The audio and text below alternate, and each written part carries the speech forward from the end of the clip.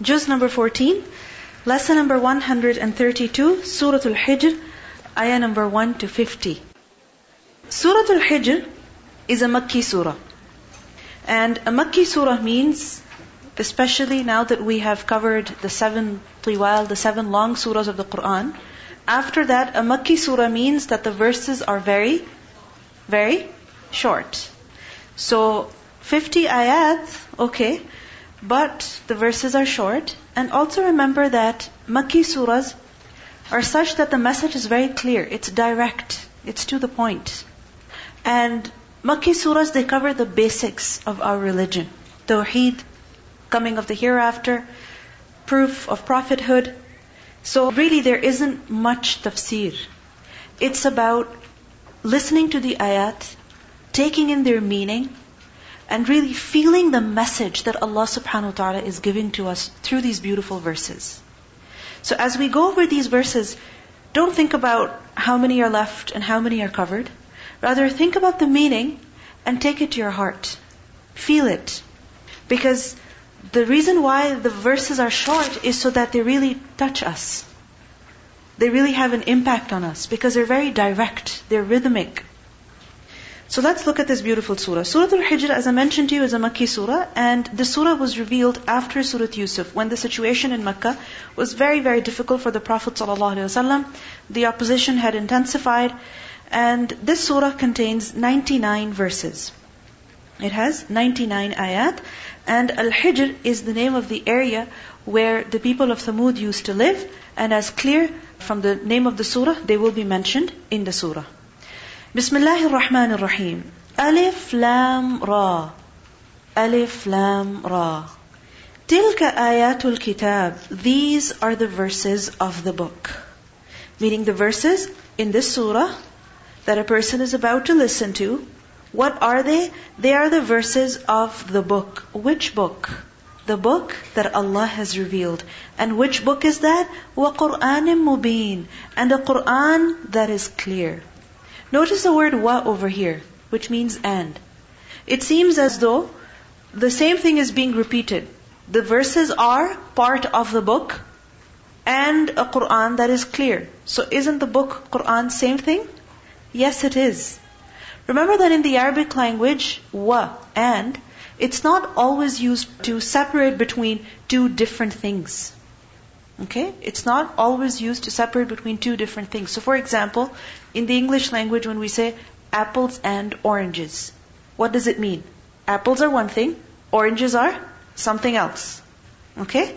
But in the Arabic language sometimes, wa, it is used for explanation also. So these are the verses of the book, which is what book? Qur'an. A Qur'an that is mubin. The book, meaning the book which is Qur'an. And Qur'an, what is the quality of it? It is mubin. It is one that is clear. It is one that clarifies the truth. It clarifies the falsehood. It clarifies the permissible. And it also makes clear what is impermissible. It makes clear the commands that Allah subhanahu wa ta'ala has given. And it makes clear the realities of life, which are hidden from people, or from which people are oblivious.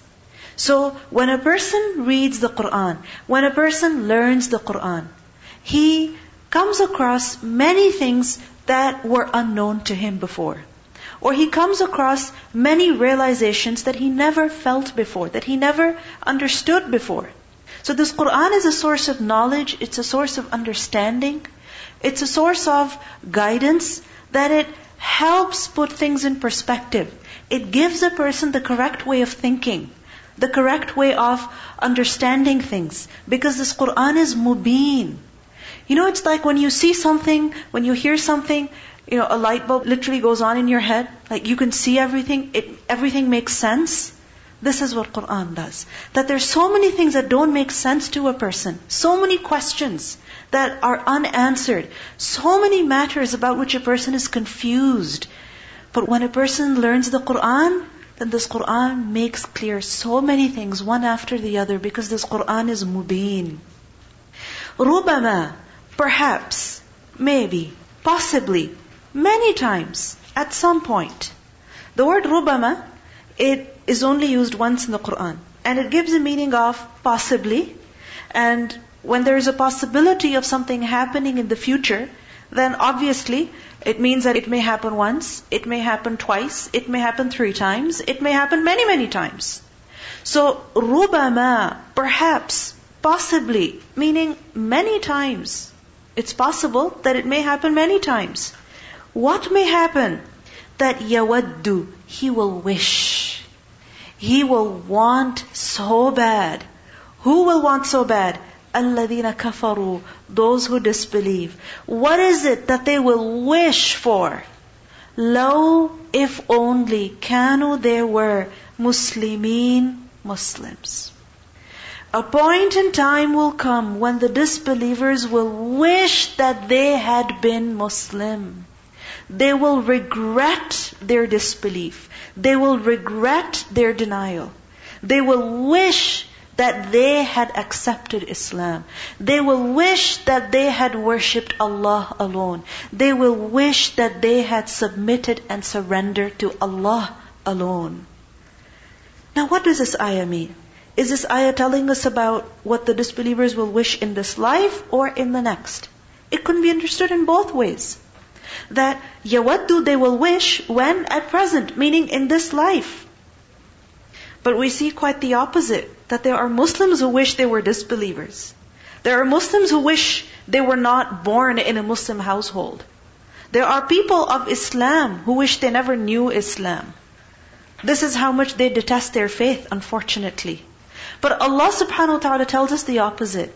That disbelievers will wish they were Muslim. When? That in this life, when they see this eventual success, the eventual victory of Islam. Right now, things are difficult. But eventually, when Allah will grant victory to His Prophet, when Allah will grant victory to His believers, then what will happen? At that time, the disbelievers will wish they had not wasted their lives opposing Islam. They will wish they had not wasted their money opposing the religion of Allah. Because no matter how much they tried, no matter how much they spent, no matter how much they planned, all of their plans came to nothing. At the end, the religion of Allah prevailed. So they will wish at that time that they had simply accepted Islam. And also they will wish in this life that they had been Muslim when they see the peace and contentment that a believer lives with in his life, that a believer has in his heart. That they wish they had also experienced the joy of faith. But there are many people who live this life and not even once do they wish they had been Muslim. In fact, they're very happy with their disbelief. However, as soon as the angel of death appears before them, they will wish that they had been Muslim. So if in this life they never have this wish, definitely in the akhirah, definitely in the hereafter, they will wish, not once, not twice, but many, many times, that they were Muslim. At the time of death, in the grave, when they're questioned by the angels, and they will not be able to pass that test, then what will happen? Every person will be shown their home in Jannah, their destination in Jannah, and their destination in hellfire. A believer will be shown his abode in Jannah and his abode in hellfire if he had disbelieved. He will be told, if you hadn't believed, then this is where you would have gone. And a disbeliever, on the other hand, will be shown his home in hellfire, but he will also be shown Jannah. And he will be told, if only you had believed, then this is where you would have ended up. So, at that time, a disbeliever imagined the regret that his heart will be filled with. He will wish that he had been Muslim, that he wouldn't have to face hellfire. In Surah Al-An'am, ayah 31, Allah says, قَدْ خَسِرَ الَّذِينَ كَذَّبُوا بِلِقَاءِ اللَّهِ حَتَّى إِذَا جَاءَتْهُمُ السَّاعَةُ بَغْتَةً قَالُوا يَا حَسْرَتَنَا عَلَى مَا فَرَّطْنَا فِيهَا. That until when the hour will come upon them, unexpectedly they will say, oh, how great is our regret over what we neglected concerning it. Meaning they will wish that they had believed. Likewise, we learn that when eventually, on the day of judgment, when people will be sent to paradise, when people will be sent to hellfire, then what will happen? After some time, Allah subhanahu wa ta'ala will bring out from hellfire every person who had even an atom's weight of faith in his heart. Meaning, if there is a person who had committed many crimes, many sins, but he still had some faith, some belief in Allah, meaning that there is only one God. So eventually what will happen? He will be taken out of hellfire. So at that time, imagine the state of those who rejected God. Those who refused to believe in Allah alone. How much regret they will have. They will wish they had been Muslim, so that they would have also been taken out of hellfire. And then when finally everyone will be sent to their final destination, to live in there forever, and death will be brought in the form of an animal, of a creature, and it will be slaughtered, and the people of Jannah will be told, you will live here forever, and the people of hellfire will be told, you will live here forever. Imagine the regret of those who disbelieved. That they will remain in hell forever, never to come out. يَوَدُّ الَّذِينَ كَفَرُوا لَوْ كَانُوا مُسْلِمِينَ. They will have so much regret. They will wish that they had accepted Islam. In Surah Al-Furqan, Allah subhanahu wa ta'ala says, ayah 27, وَيَوْمَ يَعَضُّ الظَّالِمُ عَلَى يَدَيْهِ. The day when the wrongdoer will bite on his own hands. Bite on his own hands. Why? Out of regret and out of rage over himself. What was I thinking? What was I doing? What a poor choice I made. What a bad decision I made. And he will say, Ya laytani. Oh, woe to me. Oh, I wish. Ittakhaztu ma'ar rasuli sabila. Oh, I wish I had taken with the messenger away.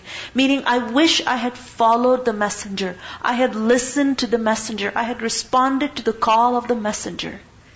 يَوَدُّ الَّذِينَ كَفَرُوا لَوْ كَانُوا مُسْلِمِينَ. So from the moment of death onwards, at the time of death, in the grave, on the day of judgment, when people are being sent to paradise, and such a person is destined to hellfire. Then in hellfire, when some are taken out of hellfire, sent to paradise, when death is slaughtered, at every step, every stage of akhirah, the disbeliever will wish he had been a Muslim. He had surrendered to Allah. The fact is that we as human beings have been granted just a few years. Just a few years in this life, on this earth. Allah subhanahu wa ta'ala is testing us. That who is grateful, who believes, and who is otherwise. Imma shakiran wa imma kafura. The choice is ours. Time is limited. Time is limited. We're not living here forever. But the choice is ours. What do we do? How do we respond to Allah and His Messenger? How is it that we deal with the people who are around us? But whatever we do, the consequences of it are eternal. And whatever we do in this life, once we move on to the next life, what we've done here can never be changed. Our record can never be altered. So this really is the only chance we have. And if we waste this life of ours, pursuing the desires of this world, pursuing the glitters of this world, and neglect the akhirah, then the hereafter will be filled with regrets. But the sad part is that a person cannot do anything about it when he's moved on to the akhirah. Allah says, "Dharhum, leave them." Soon they will regret. Soon they will wish. But right now, leave them. Let them be. Leave them. يَأْكُلُوا, they eat. وَيَتَمَتَّعُوا, and they enjoy themselves. وَيُلْهِهِمُ الْأَمَلِ, and let them be diverted by false hope. فَسَوْفَ يَعْلَمُونَ, soon they will know. When is it that you say about a person, just leave her, just leave him, don't bother? When is it that you say this about them? Basically when you know that they're not going to listen. They're not going to listen. It's like if a child is sleepy and hungry and exhausted and high on sugar, okay, and is misbehaving, then what do people say? Just leave them. There's no point disciplining your child at this time, because whatever you say is just going to bounce back. Why? Because they're not listening, they're tired, they're hungry, high on sugar, so there's no point. No point disciplining them, no point advising them, no point. Just let them be. So likewise, there are many people right now who will regret later, but in this life they're busy enjoying themselves as if they're intoxicated. They're intoxicated. They're enjoying themselves. They're busy in this rat race, literally. Running, racing forward, enjoying more dunya, greedy for this world. One desire they fulfill and they move on to the next. When do they have time to think about death? When do they have time to think about others? When do they have time to think about God? They don't. So, dharhum, leave them, O Messenger. Ya'kulu, they eat. Meaning this is all that they want to do. They just want to eat different foods. They spend hours and days in just preparing food, eating food, making money to buy food, making money so that they can try one restaurant after the other, as if their purpose of existence is to eat. Ya'kulu. This is all that they're concerned about. When they wake up in the morning, what's their concern? Breakfast. Soon after that, what's their concern? Their tea. Soon after that, what's their concern? Lunch. Soon after that again, snack. And then dinner. And then snack. This is what their entire life revolves around. Ya'kulu. As if they're living for the purpose of eating. Any moment they have, they have spare time. What is it that they want to do? Go out to eat. They're making money. And where's a major portion of that money going? In food. Whether it is the kitchen, or it is the stuff in the kitchen, or the food that is purchased. Ya'kulu. Ya'kulu. And it's embarrassing to really read this and hear this. Because if you think about it, many of us, many women, majority of their time goes in what? In what? Food. Food. Either preparing, or feeding, or eating, or wrapping up. The morning begins with the worship of the kitchen, and the day ends with the worship of the kitchen. Service to the kitchen. The weekend is spent in what? Eating different things. Going out to eat. Hours are spent just eating. I don't mean that eating good food is haram. No. Allah is the one who has given us these good things to eat. He Himself tells us, Kulu, washrabu, eat and drink. Kulu mimma razaqnakum, halalan tayyiban. He Himself tells us to eat of the good things that He has produced. But a believer eats. Why? Because it's a need. He eats. Why? Because it's a physical need, or because it's a social need. Like, for example, having people over, going out with others. Why? Because it's a social need. You have to socialize with people. You have friends, you have relatives.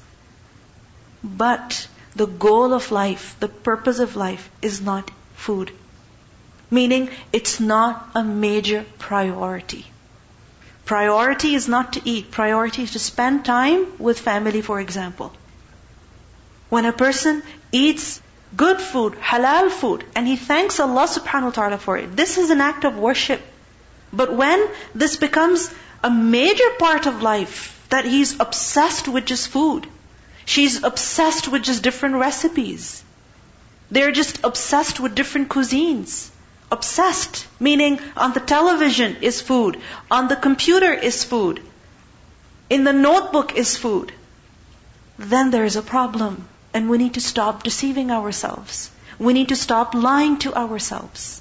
Really, if we think about it, calculate every day how much time is spent on food. How much time?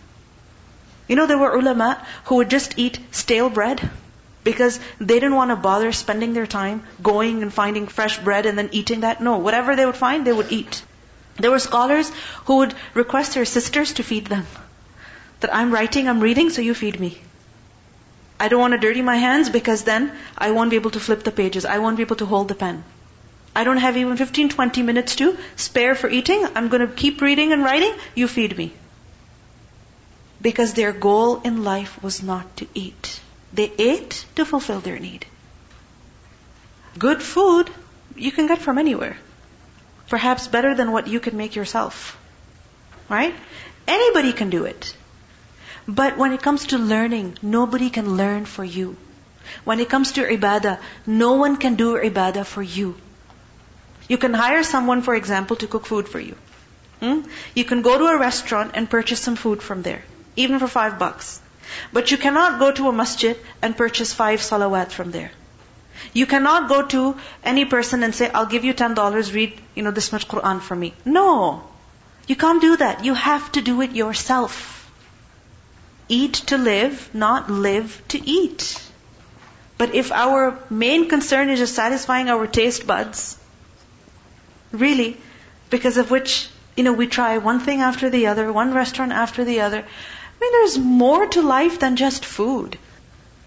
We eat and we get worried about our health, about our weight, and then we spend more time burning off, excess fat. What's the point over here? Wasting life. ذَرْهُمْ يَأْكُلُوا. Allah says, leave them. Let them eat one thing after the other. The Prophet ﷺ said, the believer drinks in one intestine and the disbeliever drinks in 7 intestines. What does it mean? That a believer, his goal is not to eat. Which is why he will be satisfied with even little food. He doesn't overeat. He doesn't eat too much because he knows what's going to happen after he will eat too much. But think about it. How much time do we spend in eating? And secondly, how much food do we consume? How much food do we consume? And how much concern we have overall about our weight, about our body image. There's extremes. Either people overeat or they undereat. And both of these, a big imbalance. A believer eats in moderation. ذَرْهُمْ يَأْكُلُوا. Let them eat. وَيَتَمَتَّعُوا. And they enjoy themselves. Meaning in this dunya, in this life, they use and enjoy the things of this world, one thing after the other, just like the people before them did. Whether it is that they're enjoying their means of transportation, or they're enjoying their homes, or they're enjoying their furnishings, or their clothes, whatever it may be. يَتَمَتَّعُوا. For them, dunya is everything. For them, this world is everything. So they want to have as much fun as possible. When it comes to desire, no compromise. Why? Because dunya is everything. You live only once. وَيُلْهِهِمُ الْأَمَلِ. Yulhihim. From lam, ha, waw, lahu. Lahu is distraction. Anything that distracts you from your real purpose. So, what is distracting them? Al-amal. Amal, from Hamza Mim Lam, is a wish or a hope that a person has, and he thinks that it will come true. Meaning it is possible that it will happen. It seems realistic. Like for example, a person at the age of 30 years old, they go to a bank and get a mortgage and buy a house. Okay? And they think that hopefully within 20 years they will pay it off. If not 20 years, maybe 30 years. This is what? Amal. Okay? But if you think about it, if the income is $2,000, is only $3,000, $4,000, $5,000, and 50% of it is going in the mortgage, how is it possible that a person will be able to pay it off? How realistic is it? He thinks that, yeah, it'll happen. It'll happen. But will it actually happen? Is it really realistic? If he thought about it, really, is it? And amal, yulhihim, it is distracting him from what is more important. Because if every month a person is just concerned about paying off that house that he cannot afford, paying off the kind of lifestyle that he cannot afford, but just because he wants to fulfill his desires, then will he have the money to spend on good things, on good causes? Will he have the money to spend for his akhirah? No. Yulhihimul amal. But what does a person say? You know what? In 15 years, in 20 years, in 30 years, when I've paid this off, then I will go for Hajj. But what happens by the time that a person is of that age? There's so many other problems. Yulhihimul amal. Likewise, so many times in life, many people are deceived by this, that they have one goal set for themselves, and they defer, good until that goal is achieved. So for example, a woman says, you know what, when I am 20 years old, then I will start hijab. At 20, she says, you know what, when I get married, then I will. And then she says, you know what, I have little children, I have this to do, I have that to do. Delayed. Yulhihimul amal. It's distracted them. يُلْهِهِمْ, it has distracted them. فَسَوْفَ يَعْلَمُونَ, soon they are going to come to know. Very soon they will find out. This is a threat. You see, if there is some reality and you close your eyes to it, it's not that the reality is going to change. Sooner or later, you will have to face it. The Prophet ﷺ said, Allah hates every harsh person who eats excessively and goes about in the market making noise, who sleeps in the way just like a dead corpse, meaning wherever he wants, on the couch, anywhere. He passes the day like a donkey bent on its work. Have you ever seen an animal working all day? Working all day. And likewise, there are many people who live. Why? What's their purpose? Just work, make money. They're spending so much of their time just making money. They're spending time away from their children, away from their spouse. They don't have time for themselves even. They're just chasing this dunya. Well informed of the affairs of this world, meaning he knows everything about what's going on in the world. Who is playing in what team, and who is acting in what movie, and who is getting married to who, and who is running for president in what country. He knows about the affairs of this world, but completely unaware of the matters of the hereafter. Completely unaware of the realities of the akhirah. And at this we need to think about ourselves. What do we like to do? Where does our time go? Just eating and sleeping and entertaining ourselves, dressing up, making our hair, shopping, listening, watching. Is this all that our 24 hours goes in? Or is there something more meaningful that we take time out for? Even if it's a few minutes, even if it's a couple of hours. This life is short, it is precious. وَمَا أَهْلَكْنَا مِنْ قَرْيَةٍ, and we have not destroyed any city, meaning any community, إِلَّا except وَلَهَا, and for it was kitabun, a decree that was ma'loom, that was known. Kitab gives a meaning of maktub, that which is written, meaning that which is decreed. Any community that was destroyed, that was punished, it was destroyed at what time? At the time that was fixed for it. And this is true for individuals and for communities, for nations. For each individual, for each group of people, a time of expiry is fixed. It is fixed. Just because a person is breathing today doesn't mean he will be breathing tomorrow. Just because a person is having fun today, it doesn't mean that he will be having fun 5 years from now. No. We are not here forever.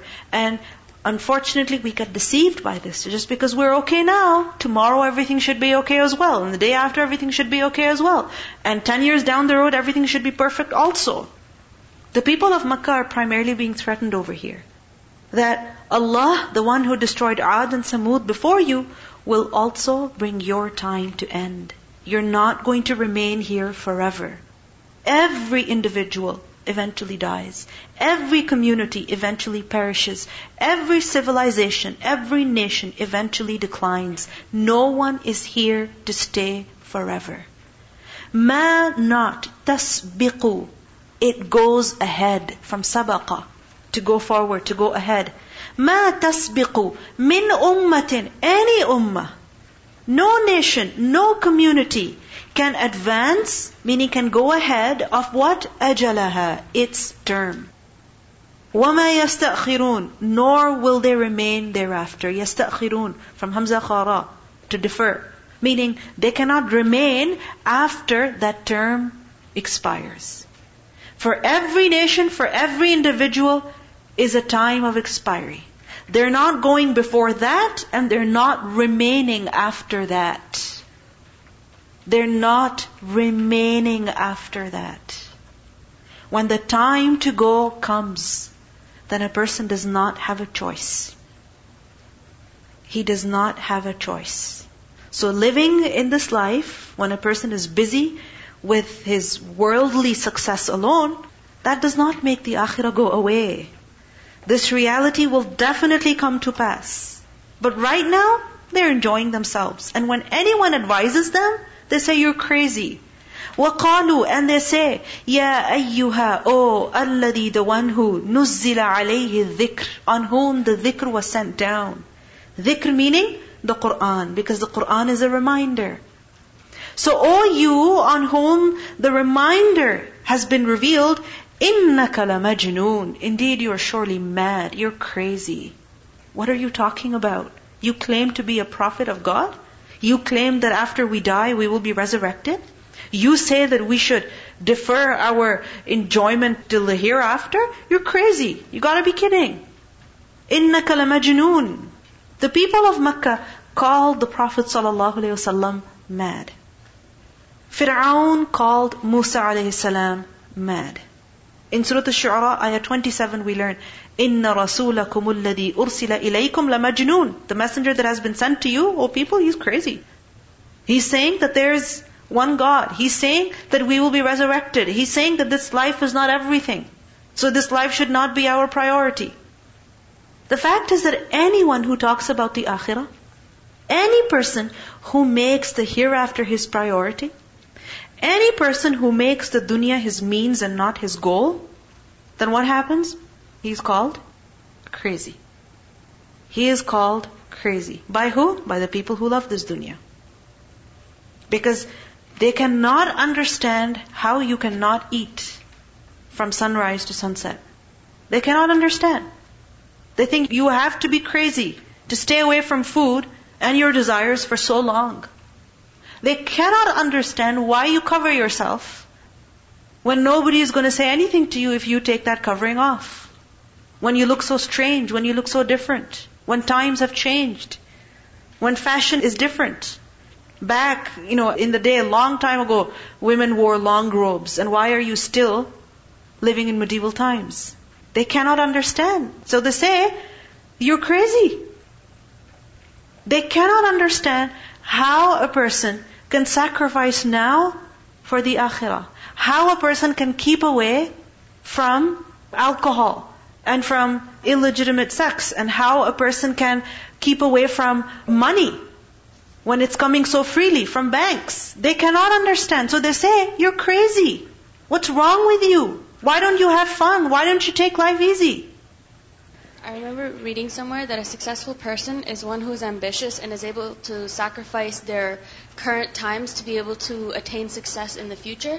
And it's the same for a person who believes they're willing to sacrifice this current world so that they're able to achieve success in the hereafter. Exactly. But people say you're crazy. There's something wrong with you. How could you believe in this? How could you still believe in God when evolution is a fact? You still believe that there is some afterlife? What physical proof do you have, they say. They cannot understand how a person can believe. But you know what? Just because someone calls you crazy, that doesn't mean you're actually crazy. That doesn't mean you're actually crazy.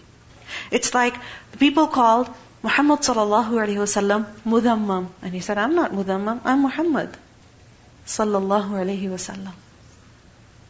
So, people can call you what they want. They can call Islam what they want. They can describe the Qur'an however they want. But that doesn't mean that that description is true. That the label they give you is true. I can totally relate to that because I had this bed and it wasn't very comfortable. So it was easy for me to wake up in Fajr when I slept on it. And I have another bed, but it's really, really comfortable. And it's impossible to wake up if I sleep on it. So what I do is I sleep in a sleeping bag on the floor in my room. And my relatives, they heard about this and they're like, Areej, you're crazy. Why do you do that? They accused me of being crazy. And I told them the story of Prophet ﷺ, sleeping on that mat, a comfortable mat, and almost missing Fajr or something like that. So, and he sacrificed his comfort for his prayer. And they're like, that was the olden times, that you're living now. Why would you do that? Yeah. So anyone who makes the deen his priority, akhirah his priority, whether in a small way or a big way, whether it's a small decision or a big decision, when people find out, they're shocked. Assalamu alaikum.